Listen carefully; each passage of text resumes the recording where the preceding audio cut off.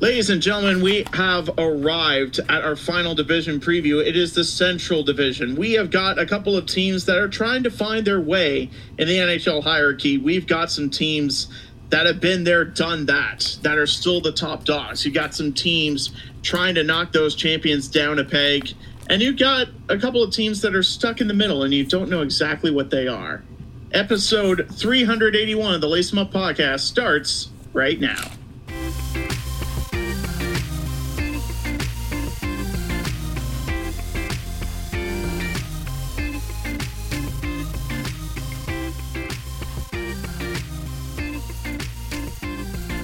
And now, it's time to lace 'em up. Here's Brett and Steve. And welcome to the show, ladies and gentlemen. I'm Steve Ellsworth. I'm Brett Dubuff. Starting our Central Division preview with a franchise that has a team, a little bit of hope, and maybe an arena in the near future. Please, God, hopefully. The Arizona Coyotes, Brett, first up. Yeah, first I just want to mention that we are aware that Andrei Vasilevsky has surgery and is injured, and we also and will be out for a couple of months, and also that Trevor Zegras signed a contract, but in respect to our length and longevity of these past previews, we're gonna push those news stories till next week when we have a shorter lineup, assumably. We start off with the Arizona Coyotes. This is an interesting team. I feel like they're not going to be that bad. It's also funny because I still assume that Arizona is in the Pacific, and I always forget that they're not. But I don't know. I feel like there is a sense of maybe there is a reason that they I always got the sense that maybe this is a way that NHL is kind of subtly saying they're actually in the Central, because they're gonna move their team to Houston or something, but of course that hasn't happened yet, we don't know the future there. But I will say that they had a pretty productive off season this year. There was productive in a way, I guess, is a loose way of saying that, but... Well, they got veterans to commit, even though it was for mostly on one-year deals. Yeah. They're willing to play in Arizona and in a college barn that, not gonna lie, looks pretty sick. Yeah, it kind of looks fun. I kind of want to go. But their ticket prices are probably cheap as well. yeah, exactly. Mostly, I think we were... I don't know if we ever officially mentioned this on the show, but there was, because there was a point in the summer when there was a bid that Arizona had stopped, or the city of Glendale had stopped, refused to build a new arena for Arizona Coyotes, and it sounds like the Coyotes are going to have to relocate somewhere. And it's still I believe iffy. It was Tempe, because their right. previous home was in Glendale, but that's right. It was Tempe who said, and it was a hard no as well. It wasn't we almost had him. It was, get out of here. And then a couple days later, there was reports that Logan Cooley, who had an incredible, if it wasn't for Adam Fantilli, he would have had the best college season ever. But because Adam Fantilli was there, it's no one really has heard of that. But and it was kind of it was kind of a little bit of a shock that he was third overall in that draft, because Shane Wright was on the board there. But I felt like Arizona was kind of committed to him, and it wasn't really that big of a deal that he wasn't going to sign, because usually. They college pros don't necessarily sign right away after their first year, but for someone like Logan Cooley, he was too good to be in college, and then there was reports that he was this news about the Tempe deal kind of had deterred him from signing there, but Yeah. In any case, like a month later, he signs with Arizona, and all is forgiven. And now he might. I mean, we'll talk about the Calder next week, but he has a decent shot of getting a Calder, or at least a nomination at the very least, because we'll get into the arriving, but in a second. But he right now on my depth chart, I see that he's second. Has the second in the depth chart, but I could see it where he outplays Barrett Hayden, who is on the first line on this list, and that could definitely help his chances for sure. Of course, you would take him being on the second line any day, but in terms of other guys that they got, including Logan Cooley, I guess you can count that as well, even though they drafted him last year. Jason Zucker, Sean Dursey, Matt Dumba, Zach Sitford, Travis Dermott, John Leonard, Nick Bukestad, who was he was a Coyote last year, but then he was traded to Edmonton during the trade deadline, and then I guess he comes back. And then Alex Kerfoot and Troy Stetcher. In terms of guys who are on their way out, Zach Cassian, Patrick Nemeth, Andrew Ladd, although I don't think Andrew Ladd ever played a game for Arizona, but you have him here. Christian Fisher. I also have Brett Ritchie, Connor Mackey, and Laurent Dauphin. Those guys who have left as well. So he actually played, oddly enough, 51 games for the Coyotes, and he got 12 points in those 51 games. Oh, right. Oh, yeah. I forgot about that. You're right. I think there was a clause, because he was straight from the Islanders to the Coyotes, right. On his games played, and I think he blew that out of the water. So. Yeah. That's right. I forgot about that. But that was 2 years ago, wasn't that? I thought that was okay. Oh, actually, yeah. Well, his last game was 2021-22. Okay. Well, he played games for the Coyotes, just not any last year. So I do remember hearing my vision. So I oddly remember there was some reporter was mad that Andrew Ladd didn't get a Masterton vote, and people gave it to, I forget who it was that year, but people gave it to Carey Price. Instead, but they were thinking Andrew Ladd, it was because he was dealing with injuries and all that. But in any case, and he announced his retirement, so he's not playing for anyone else. Right. So that's what I figure. But in any case, Arizona. I had talked about it in the central preview that we did. The Pacific preview that we did, Sean Dursey is a pretty good defenseman, and he just wasn't because I don't even really blame the Kings for trading him, because you had Brand Clark in the mix, Jordan Spence in the mix, Drew Doughty is still he's not what he once was, but he's still pretty good. So they had just had a plethora of defensemen, and they could afford to trade him away, trade Dursey away, and Dursey should be a great player for them, or at most a decent power play quarterback for them, and so that should definitely help. And that's not to knock Valimaki, who did a decent job there. They also got Matt Dumba in the mix as well, and who had a down year last year in Minnesota, but he might do something this year. They also have JJ Moser, who's more of a shutdown defenseman, I get the sense, but yeah, he could be pretty decent. So they improved that aspect of it, their defensive side of things, by adding Dursey and Dumba.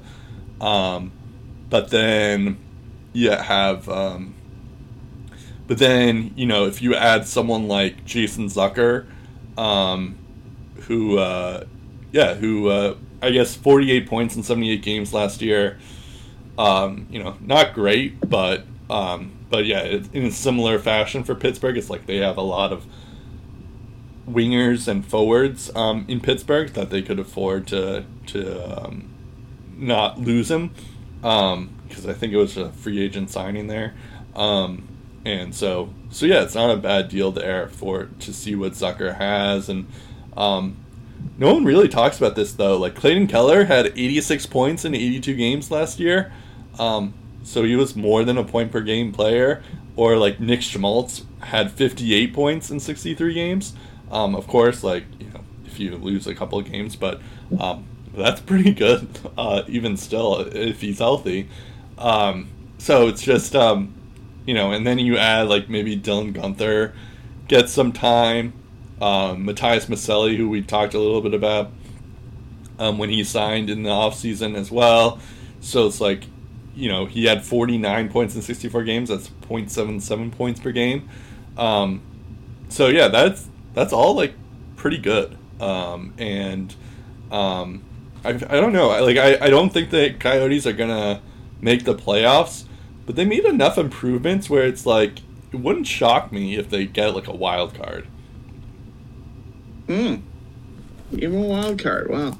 I don't think they're that good yet, but okay, I think they could finish above 500. I think that's a good place to start.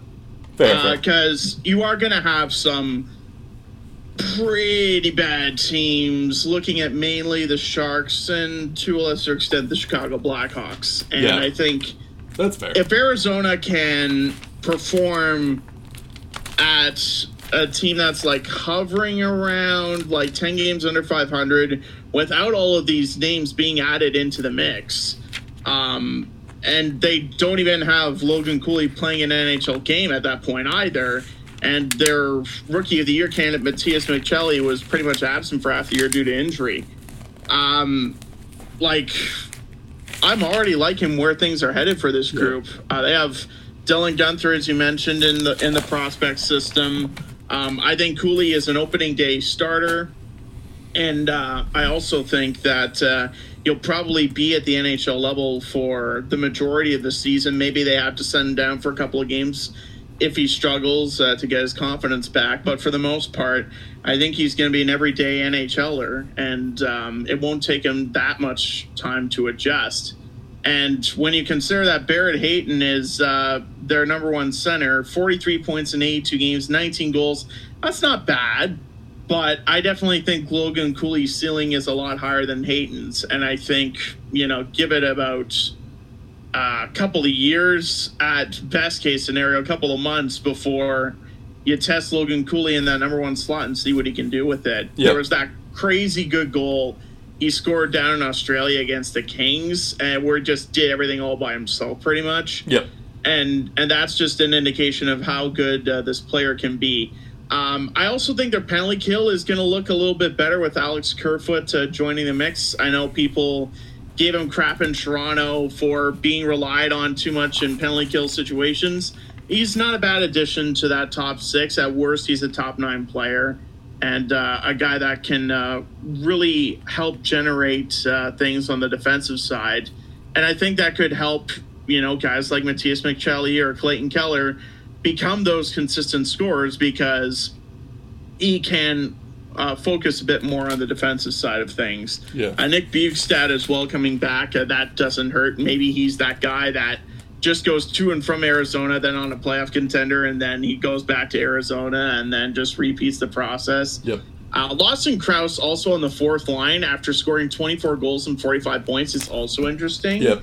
And he's a guy that we've been kind of looking at to kind of take that next step. And there's also Jack McBain with 12 goals. But what also interests me about Jack Bain is the dude hits a lot. Yep. And he's hit hard, and he's in your face, kind of like Sean Durzi, provides a bit of sandpaper, isn't really afraid of anybody. And I think you have guys that are making this team tougher to play against, tougher for other teams to push them around on a nightly basis. And I think ultimately when they cut down on the shot attempts against, because that was a big problem last year, and it's probably going to be a big problem until they rectify it, I think this team is going to be better than people realize, but not a playoff team yet. But they're making progress in ways which I didn't expect, and at rates that I didn't expect. Yeah, that's totally fair. I guess maybe a wild card is a little bit too big of a leap there, but I guess I'm just thinking that they're going to be better than people expect them to be. Yeah. That's more of what I'm make the playoffs. Good on Andre Tourigny. He should win Coach of the Year for that. Yeah, totally, of course. All right. We now go to Chicago. And, of course, you have Connor Bedard, the starring attraction, and everyone, like, one of the most interesting storylines coming into the year for is how good will he be in his rookie year.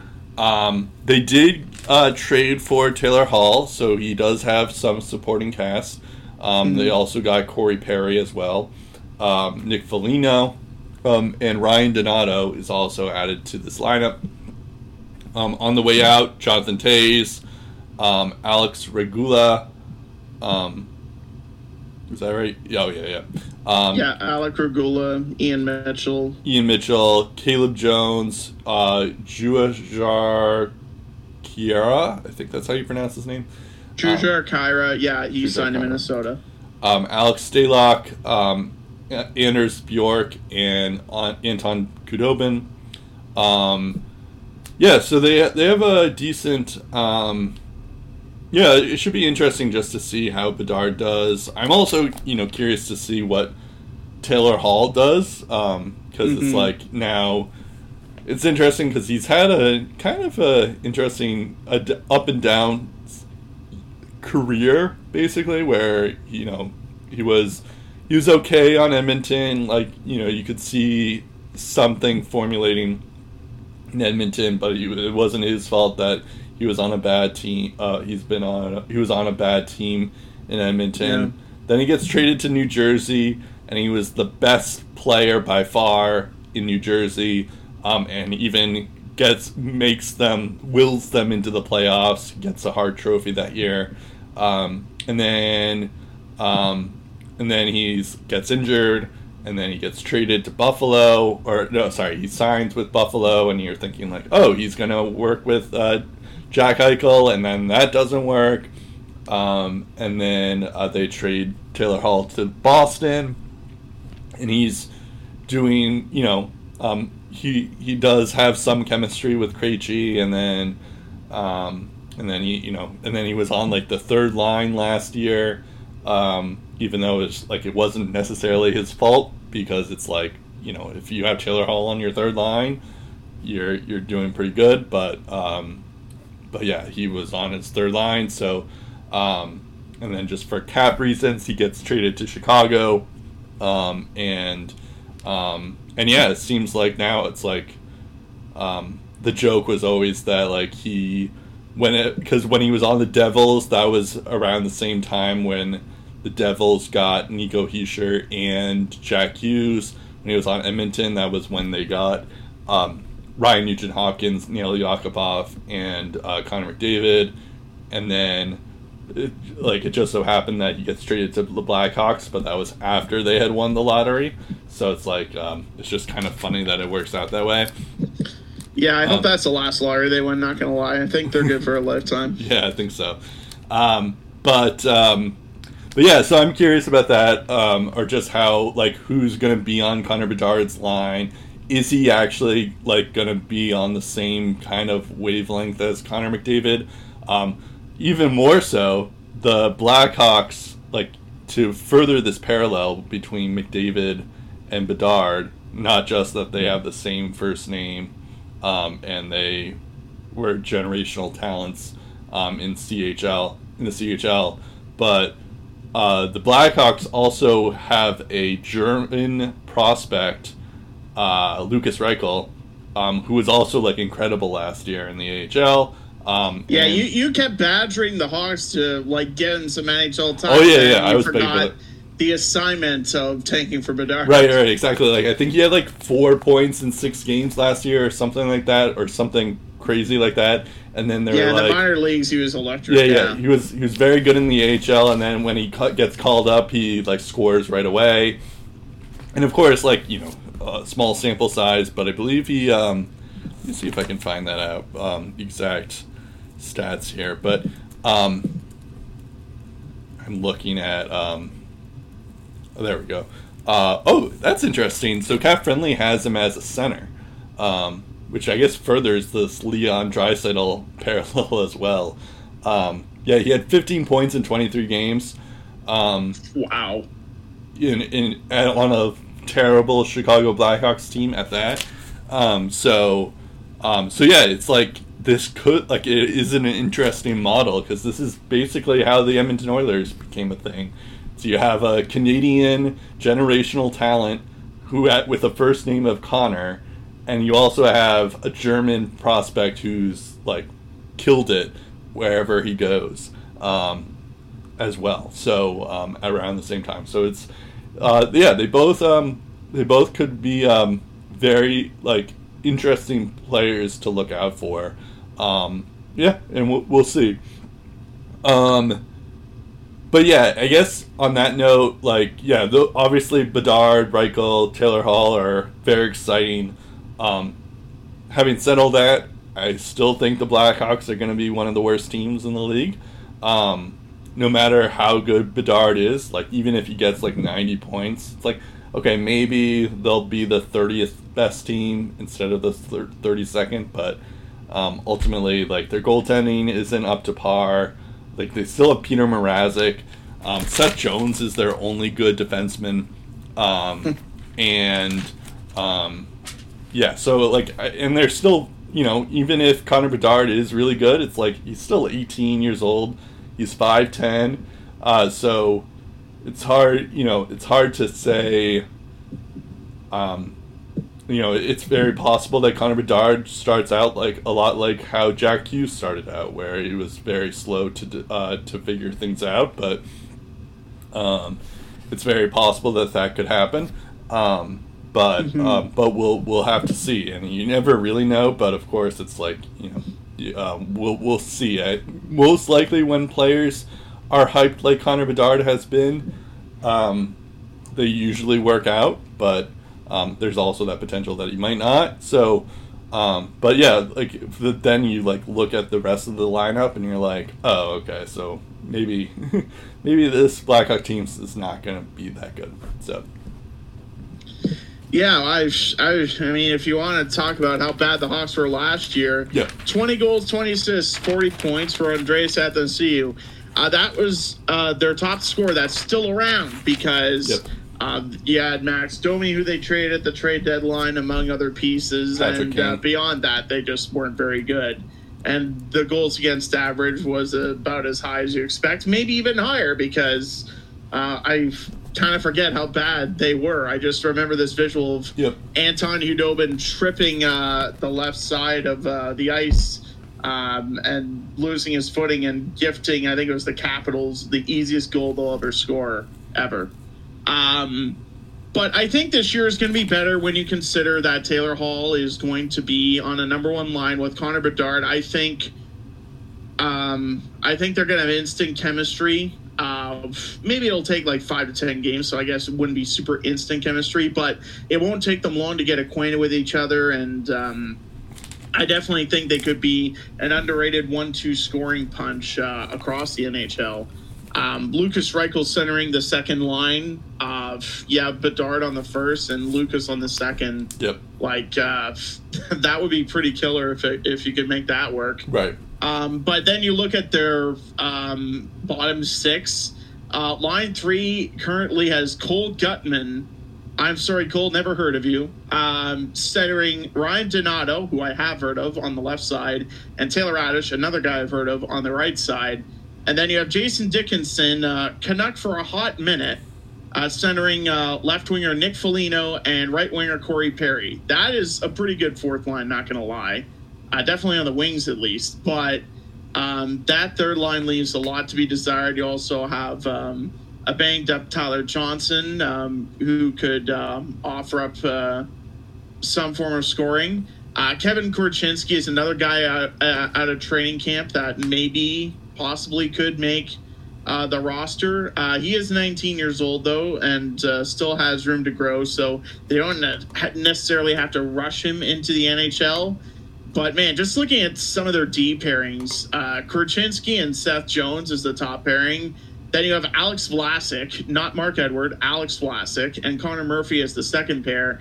And then Jared Ginordi and Nikita frickin' Zaitsev as the third pairing. Ay, ay, ay. And then Arvid Soderblom backing up Peter Mrazek.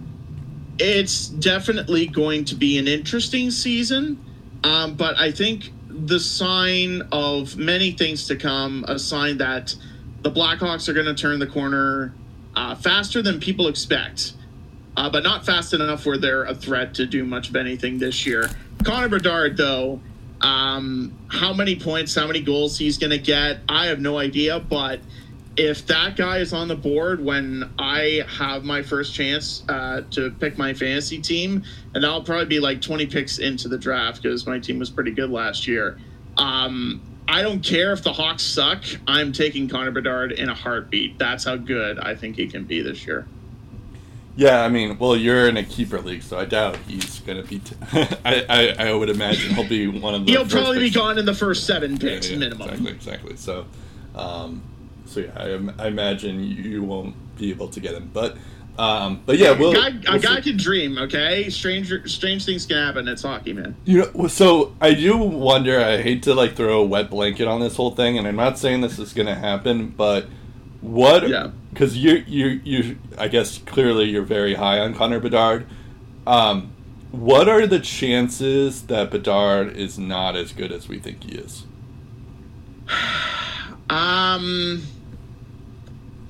What are the chances he's not as good as we think he is? I feel pretty confident saying 20%.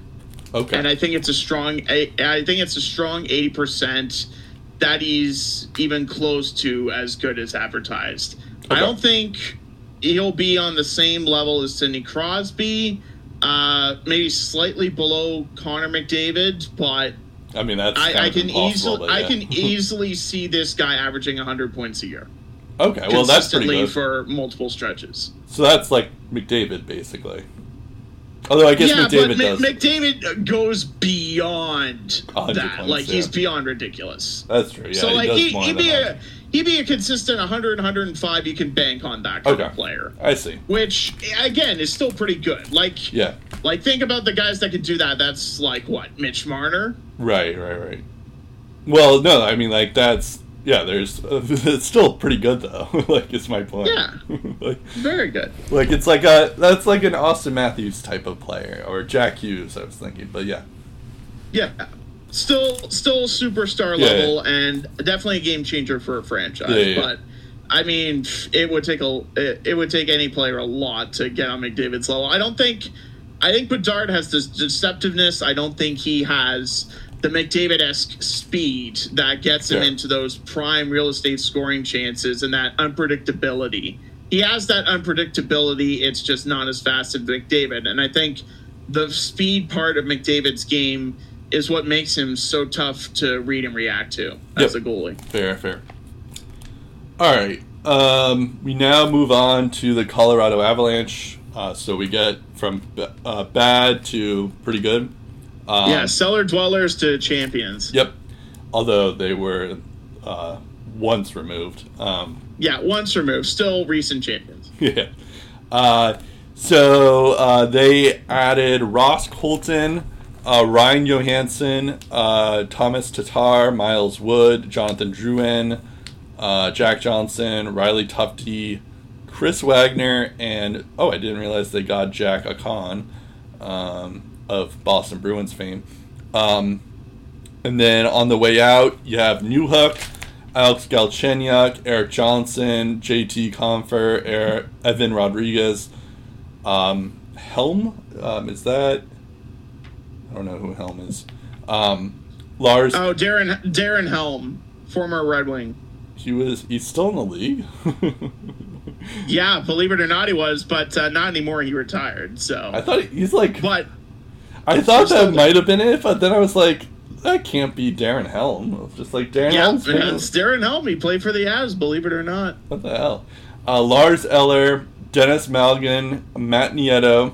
I imagine Nieto's back on the Sharks or whatever. Keith Kincaid and Jonas Johansson. Looks like Johansson might get some more time because he's Tampa Bay. He's in Tampa Bay. And also, I feel like we should also mention that Gabriel Landeskog, technically he's not going because he's still a part of the team, but he's on LTIR. It sounds like, and he missed all of last season as well. It sounds like he's also gonna take this season off as well.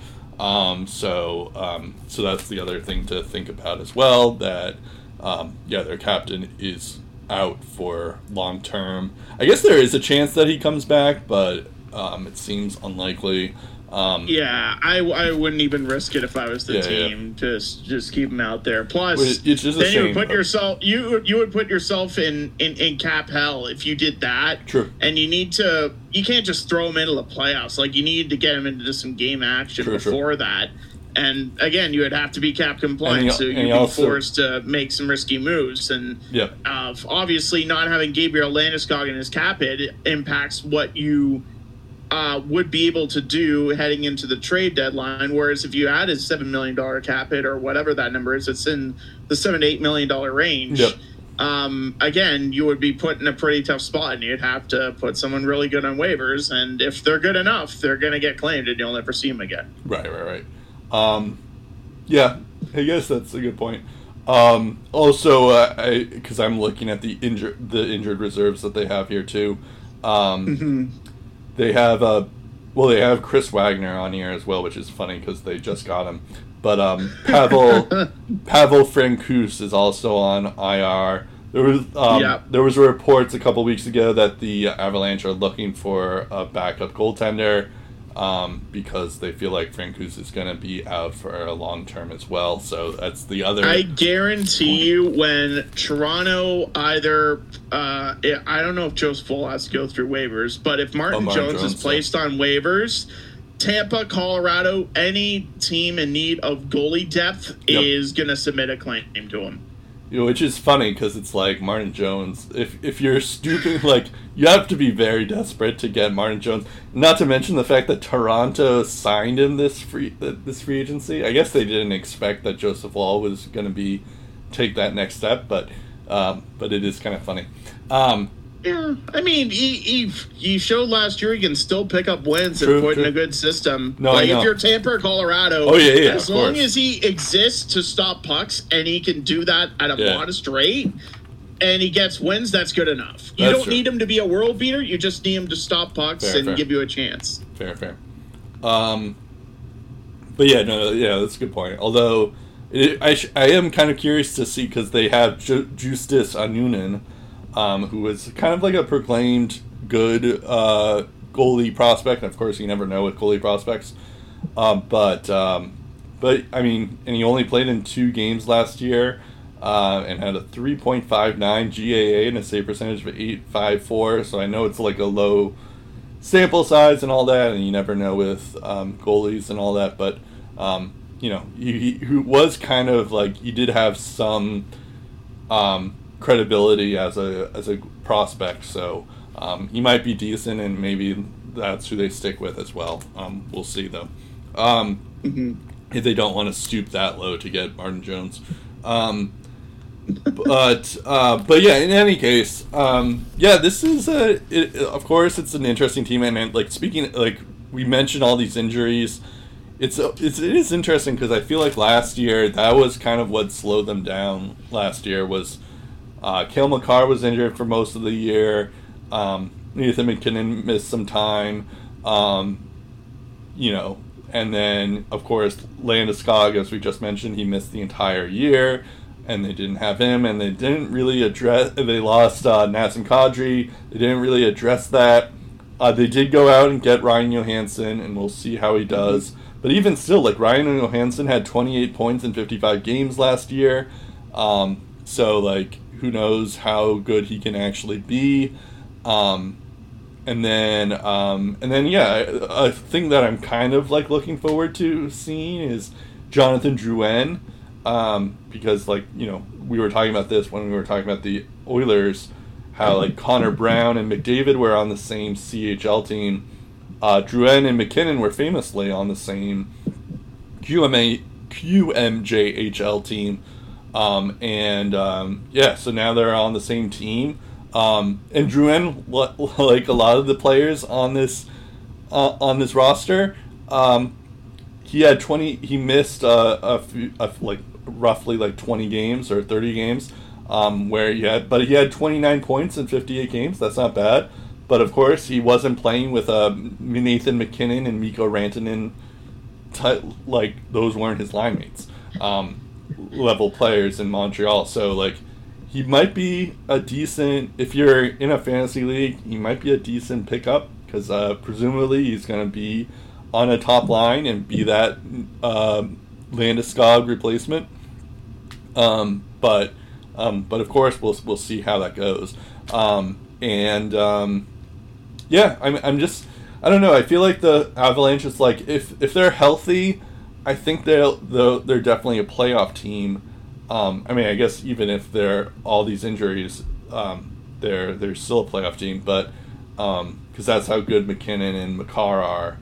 But at the same time, it's like it feels like Colorado deals with injuries every year. So that's just something that you have to like consider when you talk about the Avalanche. It's like, oh right, they get injured all the time. I don't know. Maybe the injury bug caught up to Cale Makar last year too, because he missed a little bit of time. He only played 60 games last year, actually. I thought I mentioned that, but yes, Cale Makar is, that was another reason why they weren't as good last year as they were in previous years. Still over a point per game in that stretch. Oh no, he's incredible. Yeah, of course, but yeah. Yeah, and also Bowen Byram, you probably mentioned him, but 24 points in 42 games, like you put that over a full 82. Yep. That's the other thing is like kind of waiting for Bowen Byram to be that healthy guy that plays 70 to 80 games and can put up, that 40 to 45 point stretch. The X factor that turned out to be for last year's Colorado Avalanche was Devon Toews, because he put up 50 and 80 and was like around a point a game in the playoffs before Seattle kicked him out. And in a contract year, no less, he's definitely a guy that I'm going to be looking at long and hard in terms of what he could fetch on the open market and how valuable is to this team. Also, Josh Manson only playing 27 games, being a shutdown presence. He also got 10 points in that span. I definitely think his presence was also missed, kind of that grit, that sandpaper that a lot of those teams are looking for, desperately in need of. So I'm curious where Josh Manson fits into this equation, and maybe he can elevate his offensive game just a little bit before his prime years dip off. He's currently 31. But in terms of the bottom six, I'm really interested to see what they can get out of that, because in the sense of Jonathan Drouin, he could be like a Valeri Nichushkin, where in the right situation, he finds his groove again. But on the third line, you have Miles Wood, who hasn't really put up the ice time or the numbers. Ross Colton, who has definitely been a clutch performer, but only averaged 12-21 per game in all situations. And then you have Thomas Tatar, who had 20 goals with the Devils, but maybe isn't like the top six forward of yesteryear that we've known him as. Then you have Frederick Olofsson down the middle, centering Andrew Cogliano on the left wing, and right winger Logan O'Connor. I mean, that's a decent fourth line, but I don't know if it's a fourth line that can really put them over the top, especially in a long playoff run. And then, of course, Alec Georgiev. I mean, what more can you say about his season last year? 40 wins, .918 save percentage at only $3.4 million. That's hell of a good value. And if I had to look at young players making an impact, Ben Myers, only 39 games played, only got 4 goals and 0 assists in that span, but he only averaged .935 per game this year. I'm curious with all of these gaps in the lineup due to people leaving to go get their money elsewhere. I wonder what kind of a role Ben Myers could have consistently on an NHL lineup, and what kind of damage he could do as well. And given all of those key injuries, as you mentioned, a guy that plays the same positions as Landeskog, left wing and center, he could probably play a bigger role on this team that we probably realize when you consider that Martin Kaut is no longer in the picture. Jean-Luc Foudy only played in 9 NHL games last year and went pointless. And beyond that, it's pretty tough to kind of gauge what they have in the farm system at the NHL level. Like they have Joel Kiviranta on a professional tryout. They have Peter Holland on a professional tryout, and we haven't seen his face in the league in like 6, 7, 8 years. So I think young guys like Ben Myers, this is the perfect opportunity for them to make a statement too. Yeah, no, that's a good point too. Yeah, we'll see. I feel like I'm most curious about to see if Ryan Johansson can actually be that Nazem Kadri replacement that they've been looking for, because they didn't really address that last year. I guess they had assumed that Alex Newhook would be a guy. Evan Rodriguez sort of filled that role as well, so maybe there is an aspect of that, but yeah, I guess I'm just curious just to see if he'll be like, because I feel like that was the X factor on that Stanley Cup team, was the fact that yes, you have to deal with McKinnon, you have to deal with Makar, you have to deal with Rantanen and Landeskog when he was healthy, but then if you add the component of like Nazem Kadri, then you're on like, oh, you're like a legendary team that you're working with, and now it's like, okay, Ryan, how much worse? Like, I don't think Johansson is as good as Kadri is, but I am curious just to see how, like, if you can even get like even like somewhat of a decent level to what Kadri is capable of. So yeah, we'll see. And of course Kadri had a down year in Calgary as well, so it's like it kind of defeats my whole point, but at the same time, it could work out. We'll see. All right, now we go to the Dallas Stars. They kind of made not as many moves, but they still were pretty decent actually. So the big ad was Matt Duchene, Sam Steele they have, and Craig Smith as well. Derek Pouliot. We'll see what happens with him. And then in terms on the way out, you have Colin Miller, Max Domi, Luke Glendening, and Joel Kiviranta, who had like that incredible like 4 goals in the bubble playoffs. And Will Butcher as well. And then in terms of, I also see here Gavin Bayreuther is also an addition for the Dallas Stars. But yeah, this is, it's an interesting lineup. I feel like, the Stars didn't make a ton of moves, but at the same time, they didn't really have to.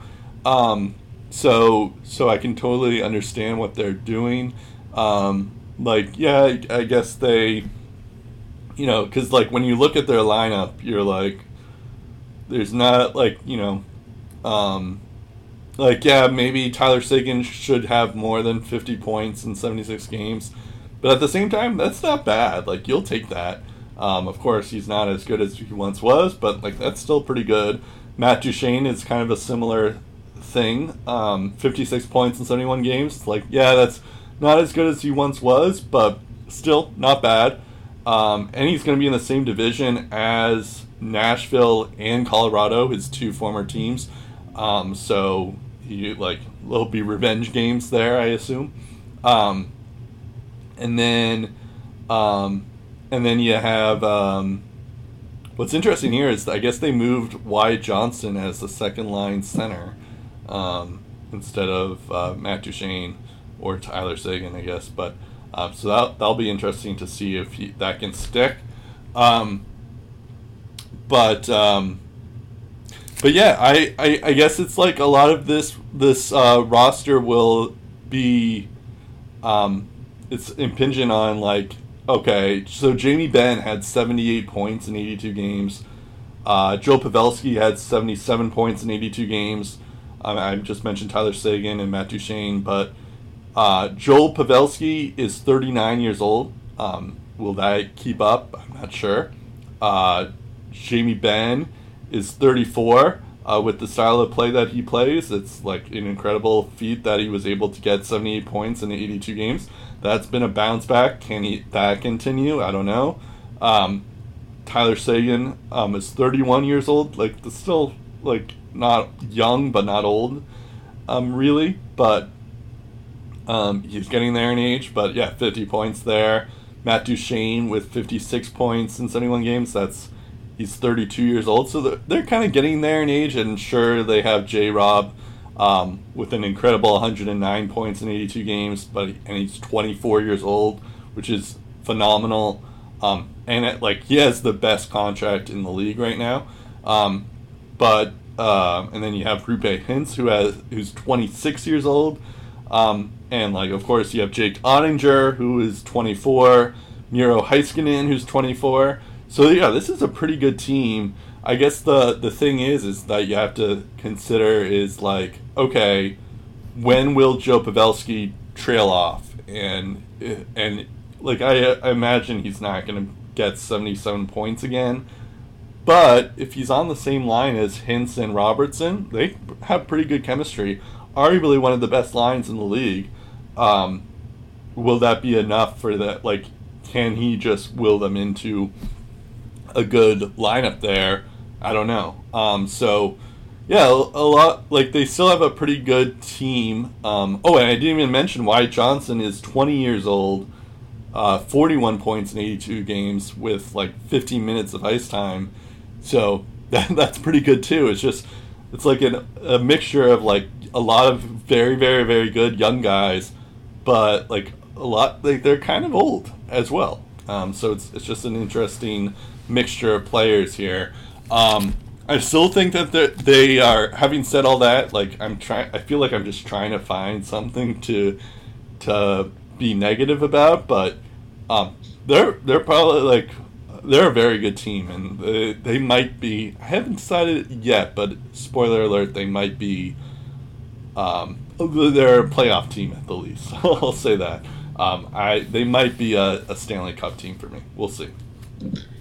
See, the thing is, I feel like they relied a lot on Jake Ettinger and his clutch abilities because they lost a lot of one-goal games in the extra session, and they won a lot of narrow games as well. And Jake Ettinger, and a good chunk of them, was the reason why they won those games. And he himself played out of his goddamn mind. And I was looking at him throughout the playoffs, a bit during the Minnesota series, especially during the series against Seattle. And I guess a little bit in Vegas, it started to surface again. But he didn't look as dominant. He looked average, and he looked at times exposable. And as a goaltender, that's not a terrific sign, especially if you're a goaltender. That can be the X factor in how far a team goes. And granted, Jake Ettinger, we're talking about the young stars. The future looks fine for the Stars because they have Miro Heiskanen, who hasn't really entered his prime yet. Same thing with Jake Ottinger. You have guys like Wyatt Johnson, but you also have guys like Logan Stankoven, who we haven't really seen in the picture yet for the Dallas Stars because they haven't really made their mark in even the AHL, I would argue.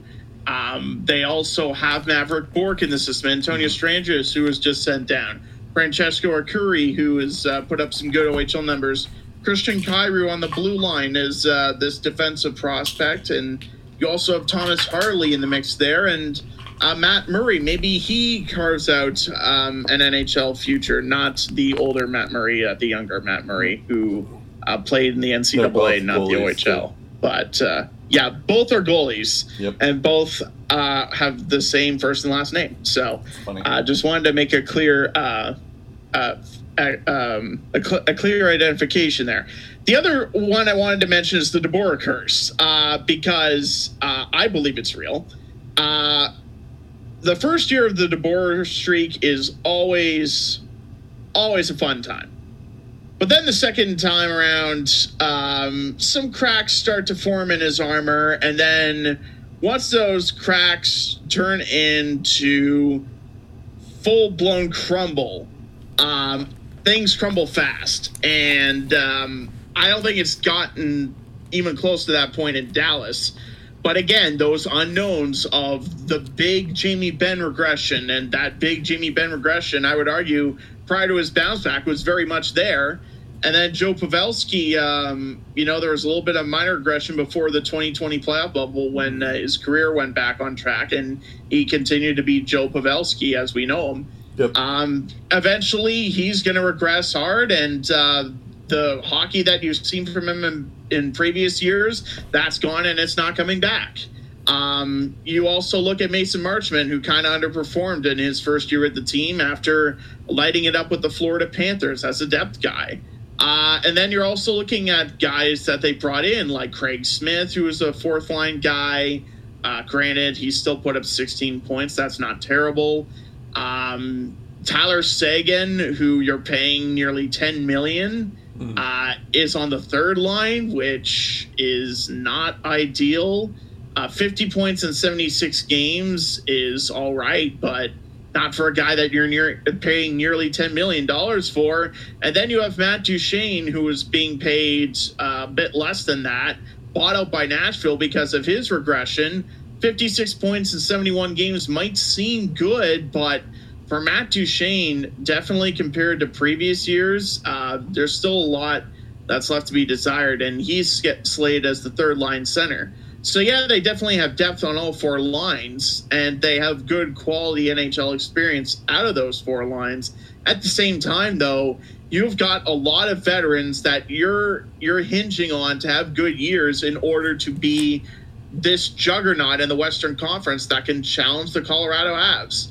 And the fact of the matter is that's going to be an impossible task because even though Colorado is banged up, they've still got premier all-star talent that can take them farther than it can take a lot of teams. And they have the defense and the goaltending just like Dallas does. In fact, I would say their defense is better than Dallas as a whole. So with that being said, I love Jason Robertson. I love Rupe Hintz, but I kind of feel that while this might be a playoff team on the surface, I definitely think there are going to be a lot of times where we doubt the legitimacy of the Dallas Stars, and that aura is going to stay with them going into the playoffs, and they'll have to prove themselves. Yeah, I guess on the Jake Ettinger stuff, I think like that more had to do with just how they used him because they just played him every game, and that's also part of the problem. They need to stop that. Exactly. So they need to like rely on a backup goaltender. So yeah, maybe they go out and get Martin Jones. But if they have the cap space, 100%. That's true, yeah. Like he would be a solid 1B to Ottinger for sure. Yeah, so maybe that's the case, which is kind of funny too, because I remember a few years ago, and we had talked about this ad nauseum, but just as a reminder for anyone who forgot, like a few years ago, the Stars had Braden Holtby, Anton Khudobin, they had another goalie as well, and then Ben Bishop, yeah, and then Jake Ottinger, and then Bishop got injured and was forced to retire. Same with Khudobin. And then it was just between Holtby and Jake Ottinger, and then Ottinger just outplayed Holtby, and then eventually Holtby retired. So it's just funny that they had like a plethora of goalies at one point, and now they only have one. I think I've also mentioned on the podcast that those four goalies were on the Fantasy Hockey cheat sheet list for one of my draft years. Yep. And the only guy out of those four names that wasn't listed was Jake Ottinger. Yep. And I made an off-the-board pick, and I took Ottinger. And now he's one of my keepers. So the rest is history. Yeah. So I had to even spell out his name to the commissioner because he had never heard of him. That's funny. Well, I mean, to be fair, because I was at the point when he hadn't even played a game in the NHL, so yeah. But this is where if you're real into the know, if you're in the know, and you're not just a casual hockey fan, right. you'll find out about these guys, and it'll be a fun story to tell somebody who's like, hey, back in that day, I knew this guy before he was something, right. or it's almost like factoid, you know. It's almost like me with Lucas Reichel. Like, I had been calling Lucas Reichel, like, from the beginning, even before they got Bedard. So, that's true. Although, of course, like, I feel like I can't be eating my cake right now, necessarily. I'm getting it ready. We'll say that. I will say also, regards to Dallas defense, they do have some pretty... under the radar names. Esa Lindell, I know people know him, and Yanni Hakanpää, you might have also known about him.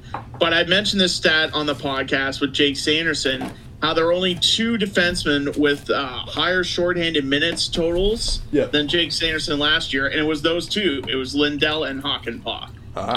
And they might not be top pairing defensemen, but they play their rules to a T, and they're part of the reason why Dallas's defense and team overall was so good last year, is because they're holding down the fort and taking the pressure off of Miro Heiskanen. Even though Miro averaged 25-29 per night, and Hakanpää only averaged 19-19, and Lindell only averaged 19-55. But when they were on the ice, they made impacts. Lindell was a plus 29. Hakanpää was a plus 18. They hit. They blocked shots. They did every little thing to make everyone else's job easier. And they're impact players in different ways that can impact the game. And they're definitely 2 of the more underrated defensemen at the game for what they do. Yeah. That's a good call. All right. We now move on to the Minnesota Wild. They're another team that didn't do a lot in this offseason. The funny thing is they made 2 controversial extensions this past week. That caught both of our attention. That's right. But in terms of like free agents that they signed, they didn't really do much. They were pretty quiet on that front. Yeah, it's pretty much just Pat Maroon. And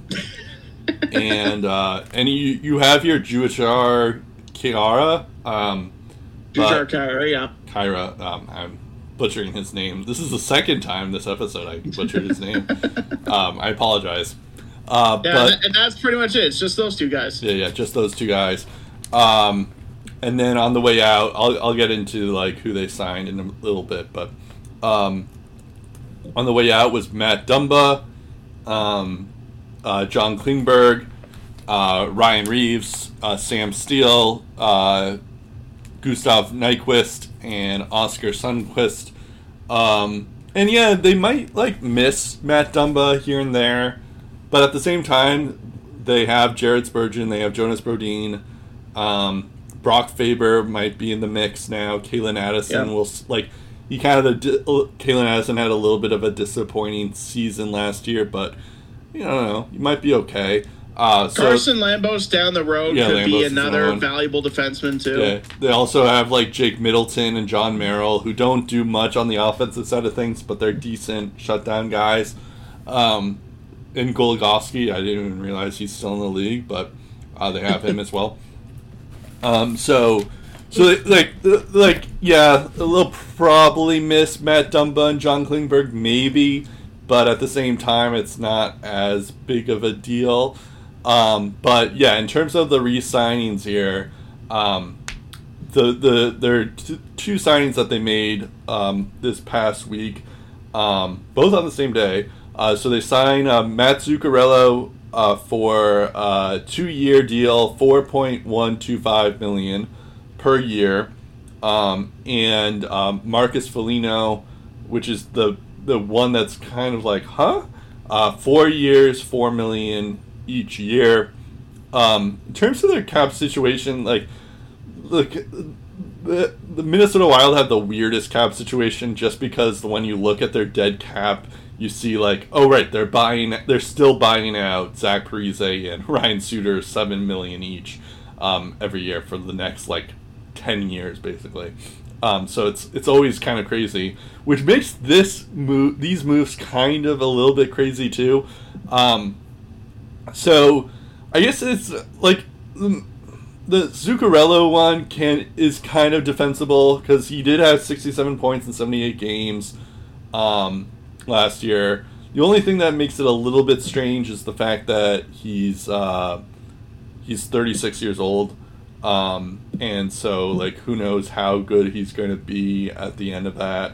It's kind of like Joe Pavelski, as we were just talking about. So it's like, that's kind of... Even if he gets top 6 minutes with Kaprizov in all situations, if your numbers regress and you regress just as a player, also, it doesn't matter who you're paired up with. Also, he's making $6 million this year, so it's like a decrease in it's a discount. Yeah. I should also mention both of those years have a no move clause attached. And Marcus Foligno, the first 2 years are a no move, and then it turns into a 15-team no trade for the final 2. So you can trade him to just over half the league if you're tired of him by then. So the thing with that contract doesn't even kick in until next year. Same with the Zuccarello one. Yeah. And then even so, like the Zuccarello one is defensible, and it's a little strange, but it's just like, all right, whatever. It's like it makes some sense. But for Foligno, currently on the depth charts, he's a third line right winger. And last year, I know points aren't everything, but and he is decent like in a two-way game, but even still. 21 points in 65 games on the third line. He's 32 years old. We kind of I think I was talking about this a few weeks ago. It's like we kind of know what these players are once they reach a certain age. We know what Marcus Foligno is. And $4 million, especially for this team where it's like you're already paying 2 guys who aren't even on the team anymore in Parise and Suter. So you have to make all your contract stuff, make sure that's on point.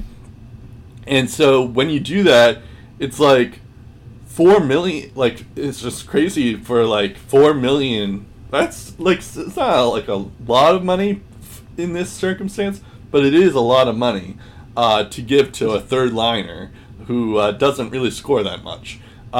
It should also be noted that the bulk of those buyouts happen this year and next year. It's 14 point something million combined this year and next, which is bad. I mean, very bad. On the other hand, it's in terms of the contracts, it's so they already signed Matthew Boldy for a long-term contract. Yeah, so that kicks in this year too. Yeah, that kicks in this year. And then Kirill Kaprizov, he's due for an extension, but he's making $9 million for 3 more years. And then they have Jared Spurgeon for 4 more years at $7.5 million. And then I guess Philip Gustafsson has 3 more years at 3.75.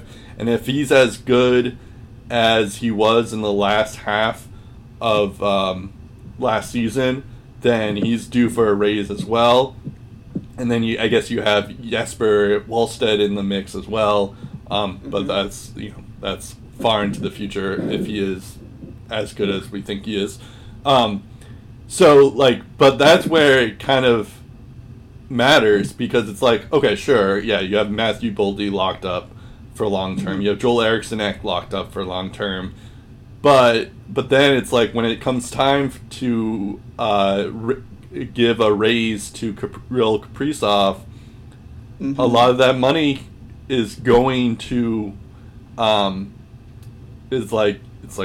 you're gonna give, you're still paying Marcus Foligno $4 million. I guess I'm seeing here that Matt Zuccarello, that's when Matt Zuccarello's contract ends. So maybe they give all the $4 million that they have to Kaprizov. Maybe that's how they do it. But it's still you're still paying a lot for you have to worry about the coming seasons, and that's where it'll really hurt you. And Ryan Hartman is a UFA next year. Well, Well, wow, there's he's also making the young 1.7 stars million. like Marco Rossi. Marco If they Rossi's evolve another one, into, the dominant players you Yep. think they can be, they're going to want their bag as Yep. well. Kalen Addison down the road, Yep. like I said about Carson Lambos, maybe Right. he's another guy. So all of a sudden, that cap space, once the worst of the Parise and Sewer buyouts, you're going to have to pay Kaprizov, and then you got Hartman along the way, and all these guys, and it just adds up. Yep. And it never really feels like you're getting ahead of the game. You're always behind the eight ball. You're always playing catch-up. Yep. And you have to come up with these creative cap situations if you're Bill Guerin to field a competitive roster, but also be cap compliant. It's a really tough pickle that he's in right now. And what's crazy, what's the most crazy thing, or it's just, you have to applaud Bill Guerin, too, because it's like, yeah, he's doing his best. Yeah, he is doing his best, but it's more so. I guess.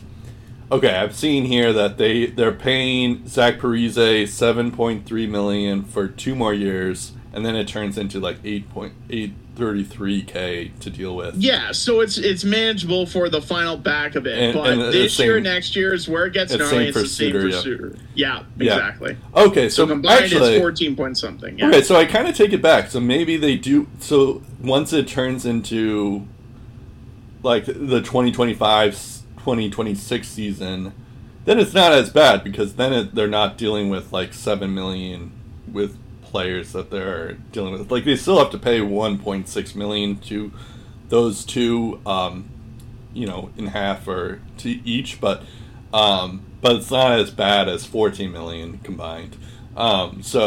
And also the cap's going to be going up too. And the cap's going to go up too. So maybe it's not as bad as we're making it out to be, but it's still not great to pay $4 million to a bottom 6 player.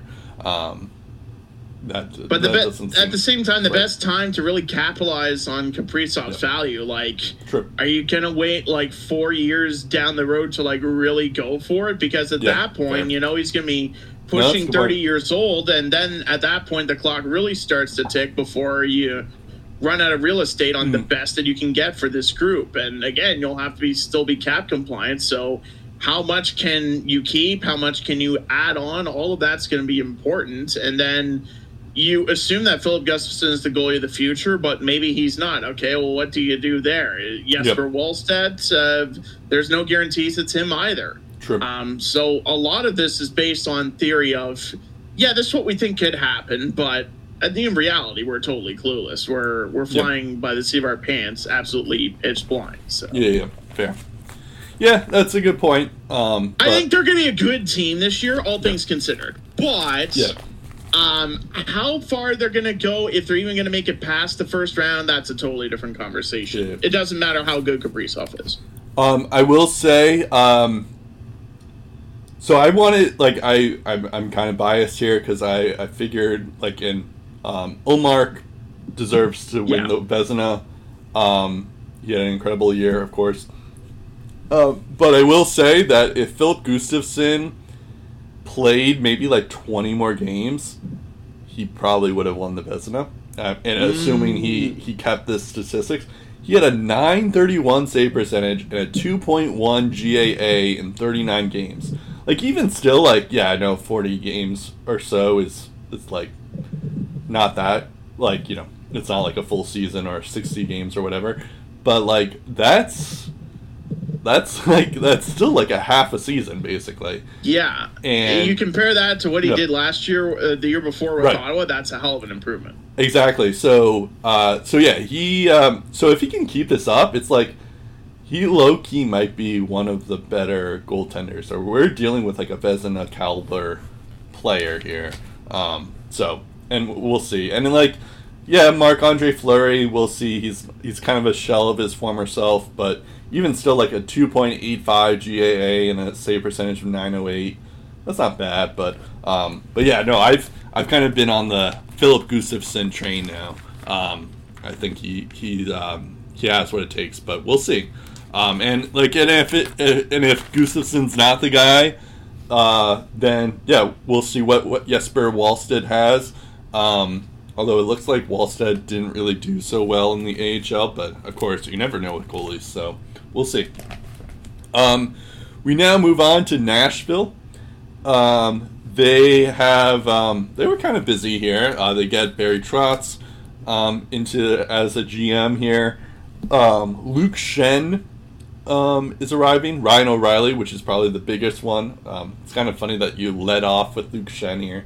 Ryan O'Reilly, Denny Garyanov, Gustav Nyquist, and Troy Grozenick. I didn't realize they got Garyanov and Nyquist, so that's interesting for me.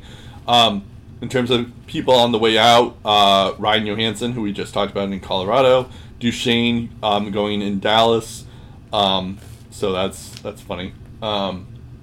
Cal Foote, Rasmus Asplund, and Zach Sanford, which I think you had also mentioned that Zach Sanford is arrived somewhere else. Coyotes is where he went. Coyotes. So there's going to be a lot of reunions in in all these divisional matchups now. But yeah, we talked about the Predators back when we during like our July 1st kind of thing, because they were they kind of were a little bit interesting. I seem to think that they're still like rebuilding, because they have interesting pieces. They have guys like Cody Glass, Juuso Parssinen, Luke Evangelista, and of course who are like all like kind of played really, really well towards the end of the season, especially Evangelista, who had 15 points in 24 games, and then Parssinen had 25 points in 45 games. But that's not like nothing to sneeze at. But I do remember like towards the later half, like he was pretty good towards the end of his time there, or like there were kind of some spurts where he was pretty good. They also have Philip Tomasino in the system, who has some pedigree going towards him. They have Joakim Kemmel, who I think could be an underrated pick in the future, because I was very high on him in his draft year. We'll see if he plays. And then we talked about Wallstead in the last team, but Askarov's the other goaltender that could make some noise this year. Although at the same time, it's like UC Saros, like they don't necessarily like UC Saros is more consistent than Gustafsson. We'll say that at the very least, and he's pretty good too.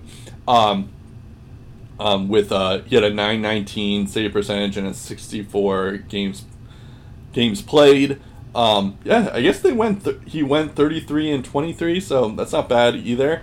And Roman Josi is also, I guess, deserves some credit as well. 59 points in 67 games. Probably one of the best defensemen, arguably the best defenseman in the league.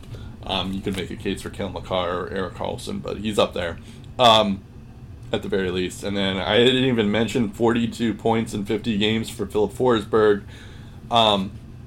So yeah, this national team is kind of underrated in its own way.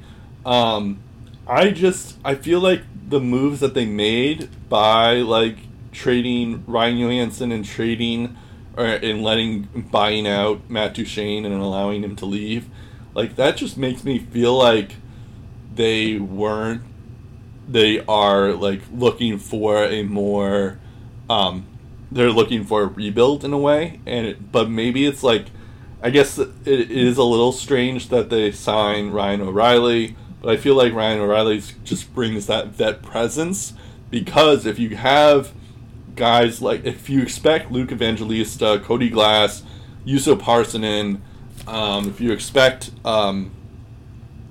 what's his face, like even Kemmel coming into the system, you're going to need guys like Ryan O'Reilly to show them the ropes of what it's like to be an NHL player and, you know, get into those good habits. So I figure he'll be more of like a vet presence guy in the locker room, and same with Gustav Nyquist, and same with even like Filip Forsberg has some experience in that too. It's just I just feel like the moves that they made kind of leads me to believe that they're in a rebuilding phase, but maybe it's more like a soft rebuild, because it seems like, oh yeah, Evangelista looks like he's ready now. Parssinen, it looks like he's ready now. We'll see if Tomasino is ready now. There was kind of a little bit of like a kind of confusion, because he played all of last season in the NHL. he wasn't as good as he was they expected him to be. So then he played the first half of the season in the AHL, and then he was like too good in the AHL. So they moved him up to the NHL in the second half of the year when they had kind of hadn't made the playoffs yet. So, and I hadn't even mentioned Thomas Novak is another one. So they have like, you know, a lot of young guys here, but they're not like, it's not like the Blackhawks. It's not like the Coyotes. Like they're still like, these are players that can actually play right now. Yeah, from the makers of DeSakis, we present the most interesting offseason in the world ever. I tell you, I was fascinated by what Barry Trotz was doing. Like even at the draft, Nashville was making some bold moves there. In Nashville, tried moving up into the top 10 to no avail, but they tried. They tried to make some things happen. There are reports that it might have involved Askarov going the other way. I don't necessarily believe those reports, but they were definitely eager to do something significant to move into the top 10. It's just that the fact that no one budged. And then you get, you know, commitment from guys like Ryan O'Reilly, who are living a situation like Toronto. If he wanted to win, he could have gone to a bunch of other places, but he chose Nashville. And something appealed to Nashville in particular, despite guys like Johansson and Duchesne leaving town. And I think for the most part, Nashville is trying to retool their roster where they're just like, hey, we committed a bunch of money to these guys.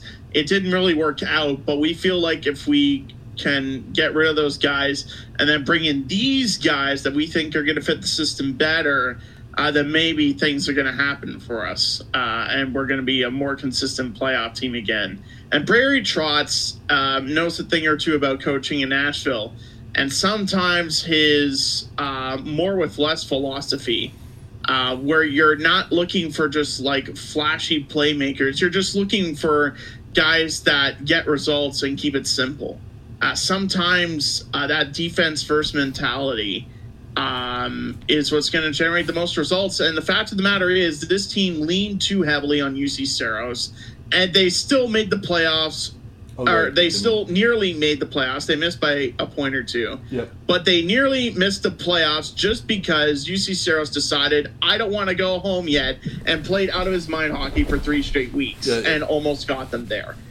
Like UC Saros alone, you can't waste his talent, especially when he's under contract for you for the next 2 years. And I think part of that is because of how good Saros has been, and they feel like they can capitalize on that. It also buys Askarov a bit more time to become the goalie they hopefully think he can be.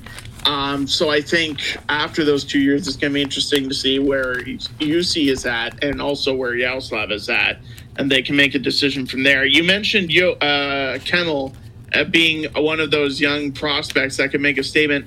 I'm interested to see what Reed Schaefer brings to the table as well. Yeah. He's a guy that came over from Edmonton in the Tyson Barrie trade. And I think he could low-key play an important part on this roster in the very near future. And if he keeps his cool, Zach Larue maybe factors into things as well.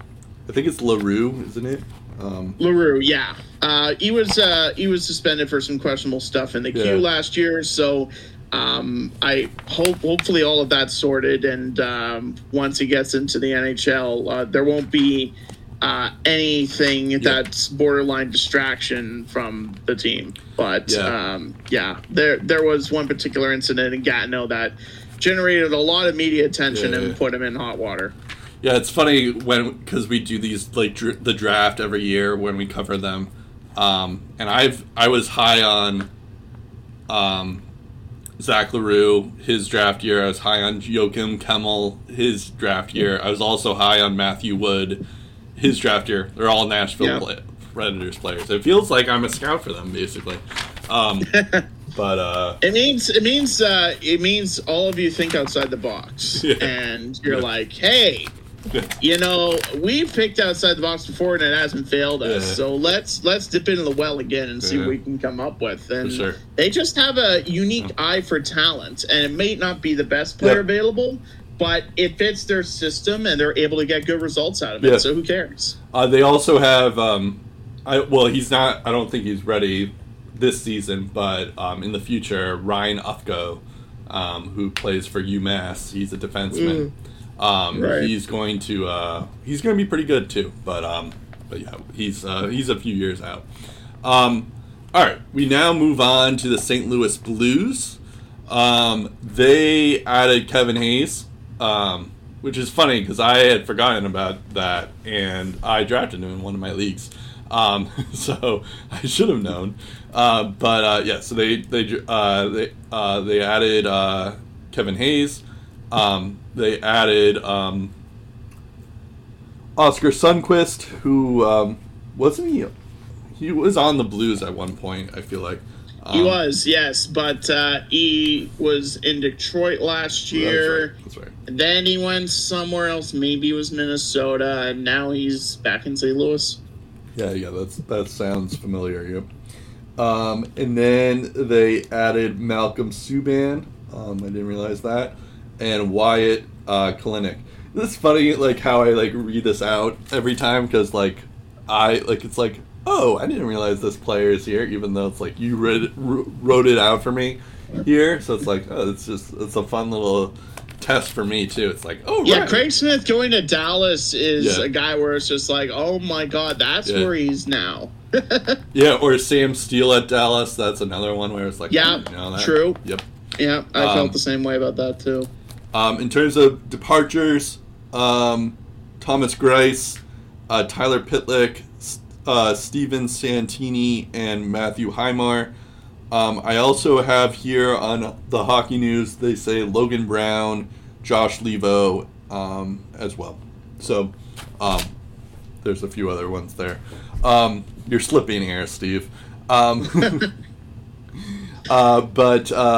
yeah, you also have a note here that Torrey Krug was involved in trade discussions. He's injured now, but still with the Blues heading into the season. Yeah, Kevin Hayes. There were reports that maybe he'd be going to Philly. Yep. That never materialized, but the very fact that he was involved in those trade rumors a few years after signing that monster deal to play with the Blues long term is kind of an indication that similar to Barry Trotz and Nashville Predators, they're trying to retool their roster and get rid of some contracts that may not be necessarily bad, but just don't fit their scheme anymore. And if Jordan Binnington has another crap year, he's probably going to be next because they cannot have another season of unserviceable goaltending. Jordan Binnington and Thomas Greiss on paper might have looked like a capable tandem. It didn't work out that way. And you have Joel Hofer in the mix, along with, I think, Colton Ellis as well. He's another young goalie prospect as well. I do think when he is slated to make his big league impact, Albert Dvorsky and Zach Dean could be key contributors on this squad. There's also Jake Neighbors coming off his rookie campaign, so he could be another guy to watch out for as well. But I don't know if Kevin Hayes alone can kind of fix their problems. If he can be like a Ryan O'Reilly light type of player, then you have obviously Subban being Jordan Binnington's backup. Yeah. And beyond that, what has really changed to improve their roster? They've been pretty much stagnant outside of the Kevin Hayes trade, and they didn't really have to give up much of anything to get him in the first place. I think it was only a 6th-round pick. Yeah. So all things considered, they're an all right team, but they haven't really moved the needle as much as some of the other teams have. And I think in order for them to be a playoff team, they kind of had to move the needle by at least getting a big piece. And I think it's probably Doug Armstrong saying, I like what I see for now. Next year is going to have a lot of talent up for grabs, and that's where I'm going to strike and make my move. So you kind of just went off there on a whole tangent there. I was mostly mentioning Torrey Krug because I found out that he's not injured. It looks like he's back to full health now. But yeah, you just went on this whole tangent of what you were going to say anyways. I'm just turning into an old man that yells at the cloud. Well, no, it's just like for the last couple teams, I was basically saying my spiel, and then you say your spiel, and then I was just I jumped the gun and spiel. My bad. No, it's fine. I don't want to be like that controlling of a. Hey, you want to do your spiel now? Yeah, no, I will do my spiel, but okay. It's fine. It's I don't want to be a controlling co-host here. I saved you for my spiel later, though. Fair, yeah. That I'm thankful for that too. But no, I was mostly just saying that like I found out that Torrey. No, I get it. I mostly just found out that Torrey Krug. He. It looks like he was. It looked like he was injured, but then it looks like he's going to play tonight, even for a preseason game. So, so it looks like he's back and he's not injured. But yeah, there was, as you had alluded to, there was like a trade request from that would like it was going to be a bigger deal where Kevin Hayes and like a couple of other guys were from the Flyers were going to go to the Blues. And there was 4 other players on the Blues were going to go back to Philly, but then last minute Torrey Krug nixed it because he has a no trade clause, and I don't blame Torrey Krug, who wants to play for the Flyers and Torts, even though the Blues may not end up making the playoffs, it's like you're in a better situation than the Flyers are, so I don't blame Torrey Krug for that at all, but yeah, he it's interesting though with Torrey Krug because he's been injured for like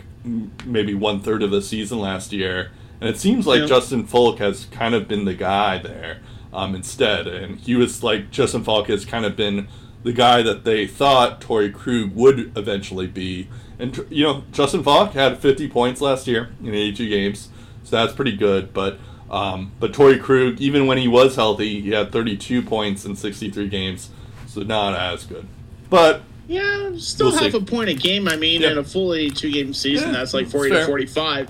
But you've seen Torrey Krug play, and we've seen offensively what he can do during his Boston days. Torrey Krug standards, that is kind of low. Yeah. Well, I guess that's what I should say. It's like from what we expect Torrey Krug to be. Like, yeah, you're right. It's not that bad, but just compared to what we expected Torrey Krug to be, it's like, okay, it's not as good as we expect him to be. He also averaged 18.35 compared to Falk's 23.22, and he was also a minus 26, which I know is a very inflated stat. Justin Falk was only minus 4. Yeah. And over the course of the time that he played, what's interesting here, and he played in 19 more games than Torrey Krug did too. He played all 82. Yeah, what's interesting with the Blues, and like I'm just looking at, I don't know how Cap Friendly does these depth charts or something, but it's interesting how they have the first pair. They have Nick Leddy and Colton Parayko, who both had like 20-ish points. They give you the stats and the time on ice, and I assume this is what you're looking at as well. But they have here that Nick Leddy and Colton Parayko, who both had roughly 20 points in 70-ish games, but they have them on the first line, and then in the second line you have Torrey Krug and Justin Falk, where it's like I feel like those two pairings should switch and whatnot. We'll see. And then in terms of like the forward group, I think you're right though. The interesting thing with Kevin Hayes is like, well, they eventually got Kevin Hayes onto the team, and I guess that makes sense. But Kevin Hayes is like they traded him for like a 6th round pick, which is kind of crazy because Kevin Hayes is worth more than that. But what's even crazier here is, and I'm looking here on the step chart here, they have him as a 3rd line center. I mean, I guess it makes sense because it's not like he's as good as Braden Shen is or Robert Thomas is. But if you're like, Kevin Hayes is like a decent player. Like, he's not really like a I don't see him as a 3rd line center. But like maybe that's just added depth. So maybe that's why they started to do that. I'm also interested to see what goes on with Jacob Verano. I feel like he could be an X factor for this St. Louis Blues team. He had 16 points in 25 games. But if you remember when he was in Detroit, he kind of had like a little like bit of like, it was unclear of what went on, but like he had some like off ice issues, and it seemed like he had some like mental health things where he was dealing with some anxiety or something, and he just couldn't get along with Detroit Red Wings staff or something like that. So then he ended up, he just like, if any player needs a change of scenery, it's Jacob Vrana. And I didn't realize he had 16 points in 25 games. That's not bad. So he could be a low-key guy to look out for in the future. And maybe he'll supplant Brandon Saad on this top 6 line. We'll see. But yeah, it could be something that could work out. It's also interesting that they also got Kasperi Kapanen, who's another guy who kind of needed a change of scenery from Pittsburgh. So I think that's kind of been their strategy when they get guys like Kevin Hayes, Jacob Vrana, and Kasperi Kapanen, like guys who are kind of fed up with their situation on their old team, and they're still pretty good, on their old team. They should create a line with just all of like the previous team rejects and just call it the second chance line. Yeah, maybe. Be more appropriate if it was also the second line. Yeah. I mean, and like in a weird way, like I think that's also how they ended up getting. Like I guess Torrey Krug was a free agent signing, same with Justin Folk, but in a way they were like Torrey Krug was like he was upset about Bruce Cassidy, famously. So and like he wanted to stay in Boston, but he couldn't. They couldn't make it work. So I guess it was a kind of another change of scenery type of thing. And same with like Justin Folk, because he kind of had like for Justin Falk, it felt like he was never actually like the guy, even though he was pretty good in Carolina. So maybe it's like a theme here in St. Louis. But yeah, no, I totally going back to what you said with your spiel. I totally agree that I think the biggest thing that St. Louis needs, like the make or break part about the St. Louis Blues right now, is Jordan Binnington. Because he had a 3.31 GAA, a save percentage of .894. He's been on a downward trajectory ever since he had won the Stanley Cup in 2019, annoyingly for me. But yeah, and then, Joel Hofer, who's their backup now, he didn't do that much better, although granted it was in 6 games in St. Louis, but he had a 3.22 GAA and a save percentage of .905, but still a winning record, 3-1. So yeah, I guess that means that he started 4 games, but and maybe it was just on and filled in for Binnington when he was getting shelled or whatnot. But yeah, it's their goaltending situation is going to be pretty bad for them, I feel like. And as you alluded to, it's like I'm not necessarily sure what they do. Maybe they go out and get Martin Jones again. Like they're if you're desperate for goalies, maybe that's what you do. They do have you mentioned Colton Ellis. They do have Vadim Serenko, who also I think I had heard of him before at the very least. Mm-hmm. I forget why or how, but if I remember, hopefully correctly. Not for any scandals. That would be bad. What? Hopefully not for any scandals. That would be bad. Oh, no. I don't think it was for any scandals, but I do remember him. I think it was just because I was looking for prospect goalies at one point, and I was like, this guy could be pretty good. But I haven't really kept, because I didn't end up taking him, and so I stopped following what he's been able to do. But yeah, that's it. Oh, okay. I'm now looking here. He had a .913 save percentage in the AHL. That's pretty good. But a 314 GAA. But he went 10-9-3. So yeah, we'll see.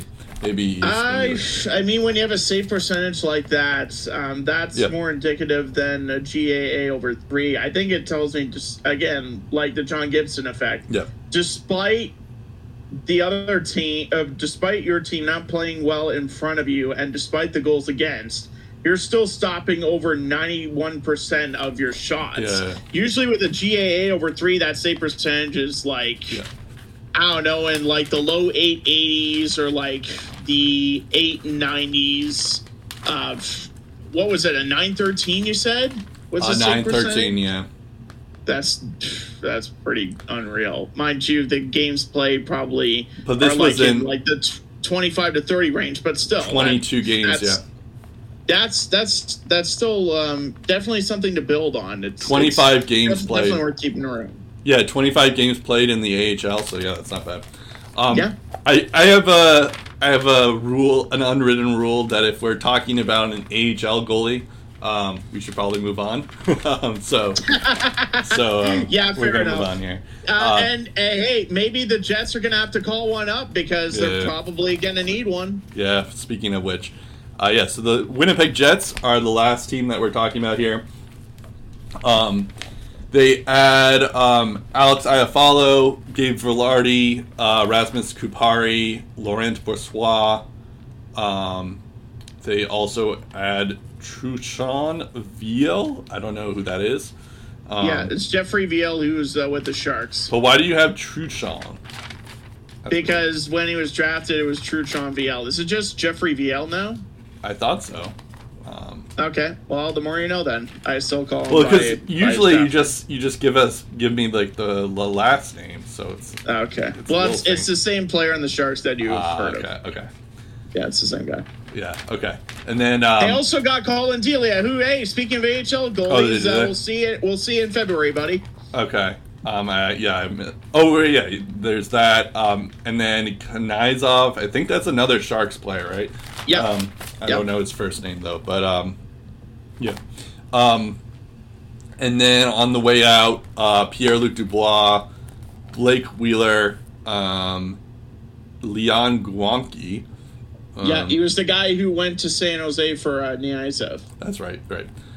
Sam Gagne, Stenlund. I don't know the first name there. Kevin Stenlund, formerly of the Blue Jackets. Carson Kuhlmans, and Michael Berdine. I also have here David Riddick as well. Right. Yeah, he is no longer in the Jets. That's correct. You're forgiven. You've done a good job here. Maybe they could have used him though, because they might not have a certain goalie for long. Right. We'll see. In any case, this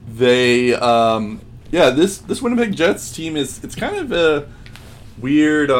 They're in a weird situation because they haven't. Because I guess because they traded P out. It seems like they're on the verge of a rebuild.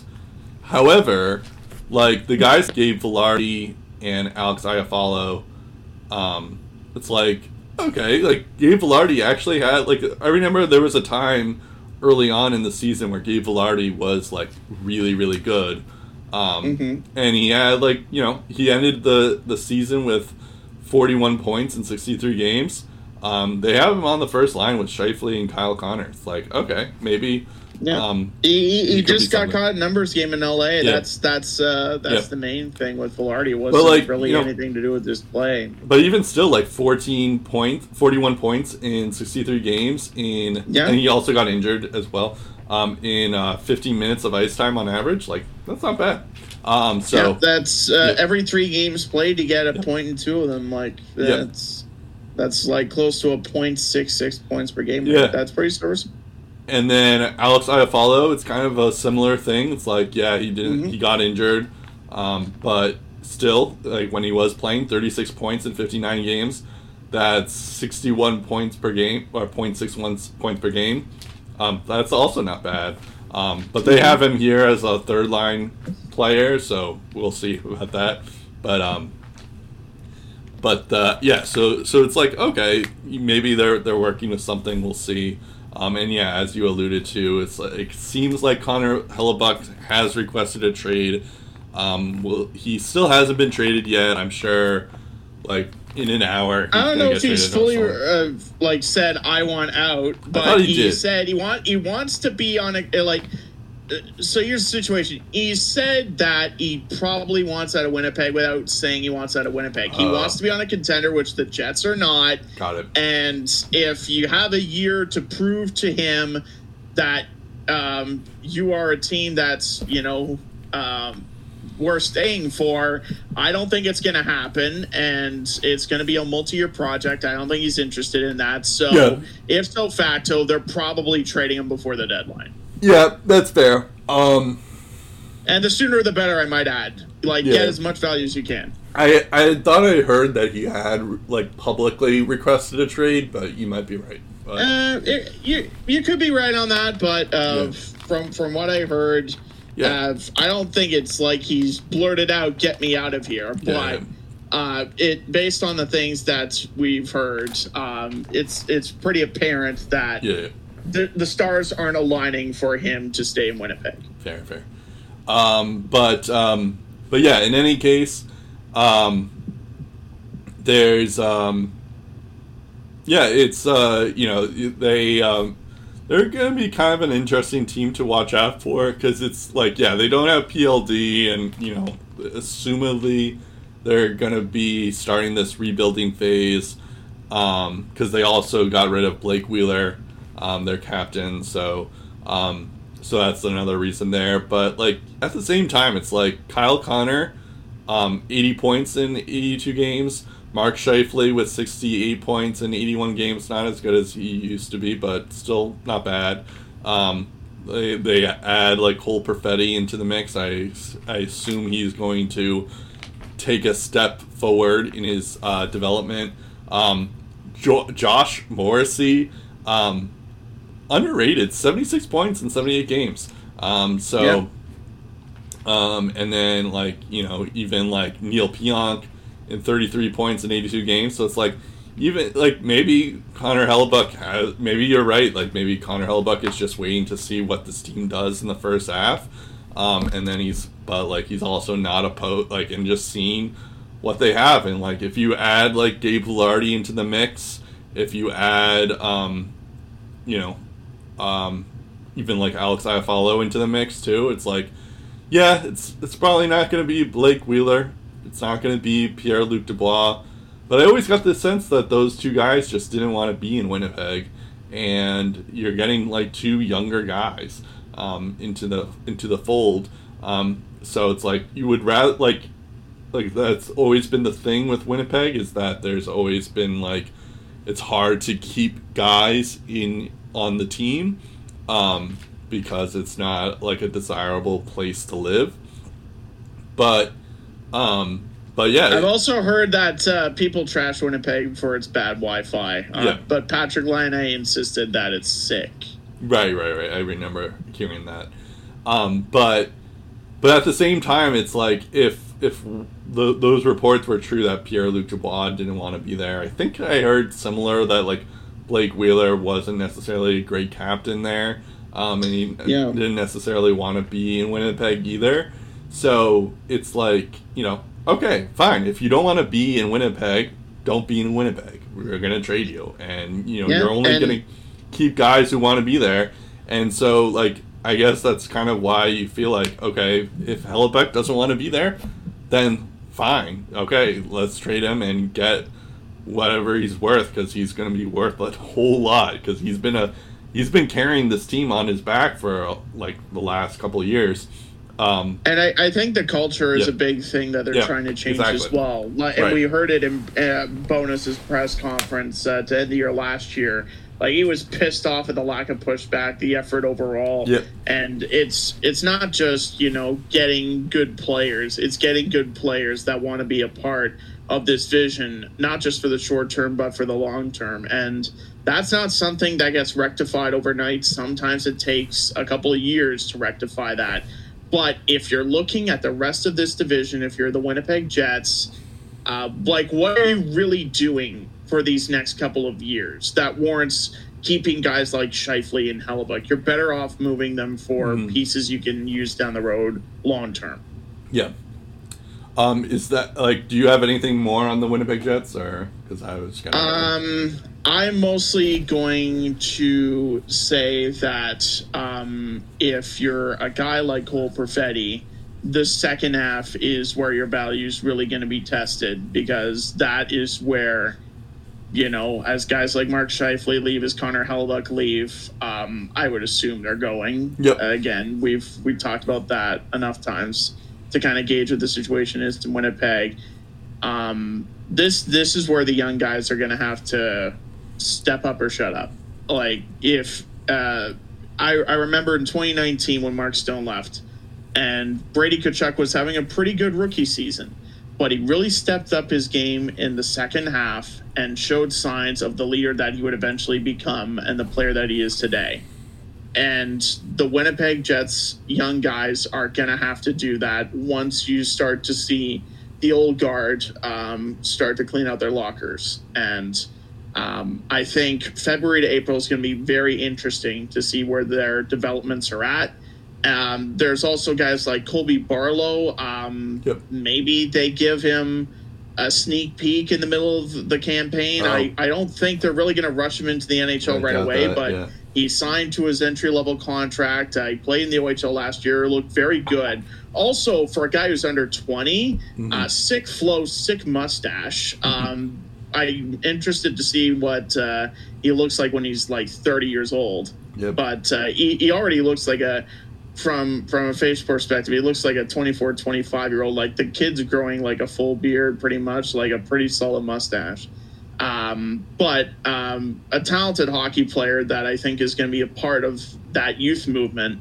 And if he continues to elevate his game this year, I'd be curious to see if, they just said, hey, we need a guy. Can you come help us out? And he pauses whatever stage of his season that he's in, regardless of whatever team it is, and he goes up for a couple of games and he gets his feet wet and they send him back down. I'm kind of interested where guys in the Colby Barlow range are going to be evaluated in their game, and if they're going to get some significant ice time down the line as these changes take place. Yeah. I imagine they're going to give Barlow a few more years before he's ready. It's not like he's a Connor Bedard, Adam Vintilli type player. The other thing I will say is, speaking of goaltending, Dom Vincenzo. I'm going to butcher this guy's name. Dom DiVincentis. One of the best goalies in the OHL last year is Winnipeg Jets draft pick. Probably not going to be ready anytime soon, but within the next couple of years, I'm interested to see how his development goes, because he could be their goalie of the future. Yeah, he had a .919 save percentage in and 2.33 GAA in 48 games. In the rookie tournament as well for the Jets, he got some reps, and from what I saw, he looked pretty good. Yeah. I also I realized I didn't say, because in the past other previews that we've done, I had said what the teams did last year in terms of points and where they were in the standings. So I'm just going to say the standings from last year on the Central Division. So just to counteract everything there, in case anyone cares even. Last year, Colorado finished in first with 109 points. Then you get Dallas in second with 108 points. Then you have Minnesota Wild with 103 points. And then there's a little bit of a downgrade because you have Winnipeg Jets with 95 points, but Winnipeg still made the playoffs. Then you get into Nashville, and Steve alluded to that Nashville missed the playoffs by 1 point, but they still had 92 points and finished fifth in the division. Then you have St. Louis with 81.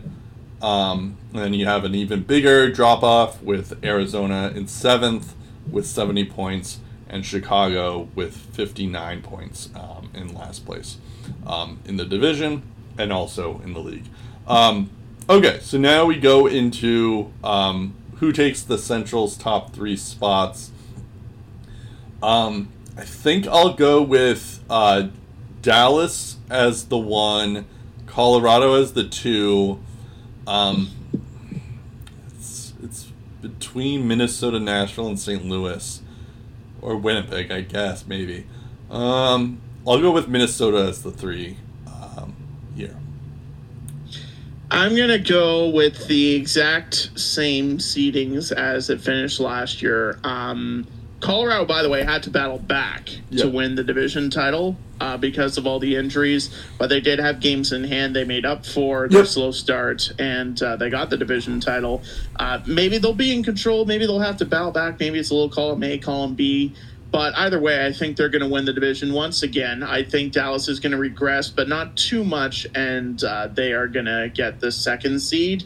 And then Minnesota is a good but boring team in the sense that they're not going to be able to really acquire any significant pieces to bolster their chances of winning the Stanley Cup this year. So I think they're going to be in that realm of they're a third seed, but they're not going to be as electrifying as you think outside of, a couple of star players that they have that obviously make their team very better. So I would say Colorado, Dallas, Minnesota is my top 3.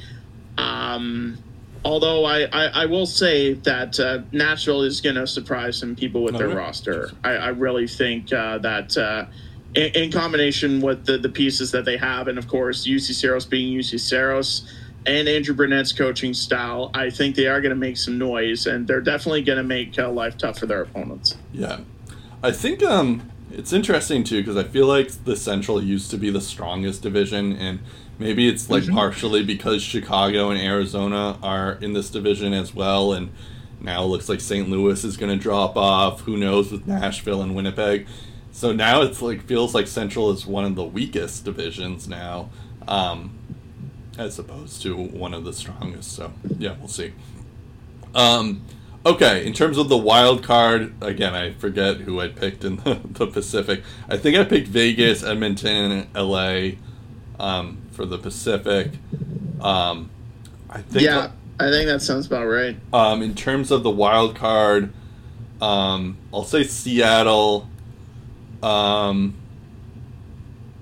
then it would be boring if I said Winnipeg as well, because that was the same as last year. You're pretty high in the Jets, even if they deal hell. Well, no. I said it would be boring if I said Winnipeg, because they were there. I'm just trying to think. So Seattle's definitely one there.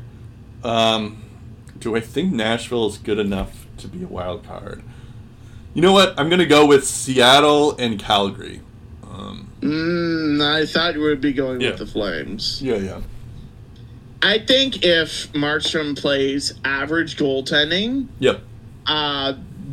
Calgary's a playoff team. There were a lot of bad factors and a lot of bad luck that couldn't be explained through numbers that contributed to their downfall. I will say that I feel like, there's 2 ways that could go down. I also think that Huberdeau and Kadri are going to be a lot better than they were previously, and I also think I do like Peltier, and I think you're right. Markstrom had also had an equally down year as well. He could improve, but it could also be the case where Dustin Wolf takes over in the second half or something like that, and becomes that guy. So I could see that happening as well. Interesting. I think you're right about Seattle as well. I have them as wildcard 1. Wildcard 2, I am going Nashville. Okay. With Calgary, St. Louis, Vancouver in the hunt. I think the reason why I left off Calgary is because I'm not really certain. I'm less than 50% certain that Elias Lindholm is going to remain with the Flames. Yeah, he says he wants to, but the future of Elias Lindholm, and they're not going to let him walk for nothing. They're going to get something out of him if he's not staying. If Elias Lindholm leaves, I don't think this team is making the playoffs. Plain and simple. That's a tough piece to lose. St. Louis, no thanks. And Vancouver, I don't trust their first half. It would be hilarious. It would be hilariously painful for Canucks fans to go through another bad first half and then watch the team pick it up when it matters the least. I think Nashville's bold gambles for the short term are going to pay off. They'll sneak into the playoffs. I don't know how good they'll be when they get there, but I definitely think they're good enough to be a playoff team. So give me Seattle, Nashville as wild cards. Yeah, that's fair about Calgary. But yeah, we'll see. I mean, that's why they play the games, right? That is why they do the hockey, yes. That is why they do the hockey. We'll reserve the Final Four till next week and our Stanley Cup predictions till next week. Just to make it easier. We're also reaching the 2-hour mark here, so yeah, we want to... Quite well we're at. Yeah, exactly. Even though, we won't... I mean, it's an hour 54, so... we'll see. But yeah, you can follow us on Twitter at Lace Up Podcast. Our Facebook is Lace 'em Up. You can also subscribe to us on SoundCloud, iTunes, wherever else you get your podcasts. That's about it. I'm Brett Duboff. I'm Steve Ellsworth, and we'll react to everything else in episode 382 with a couple more predictions, hopefully, on the Lace 'em Up podcast.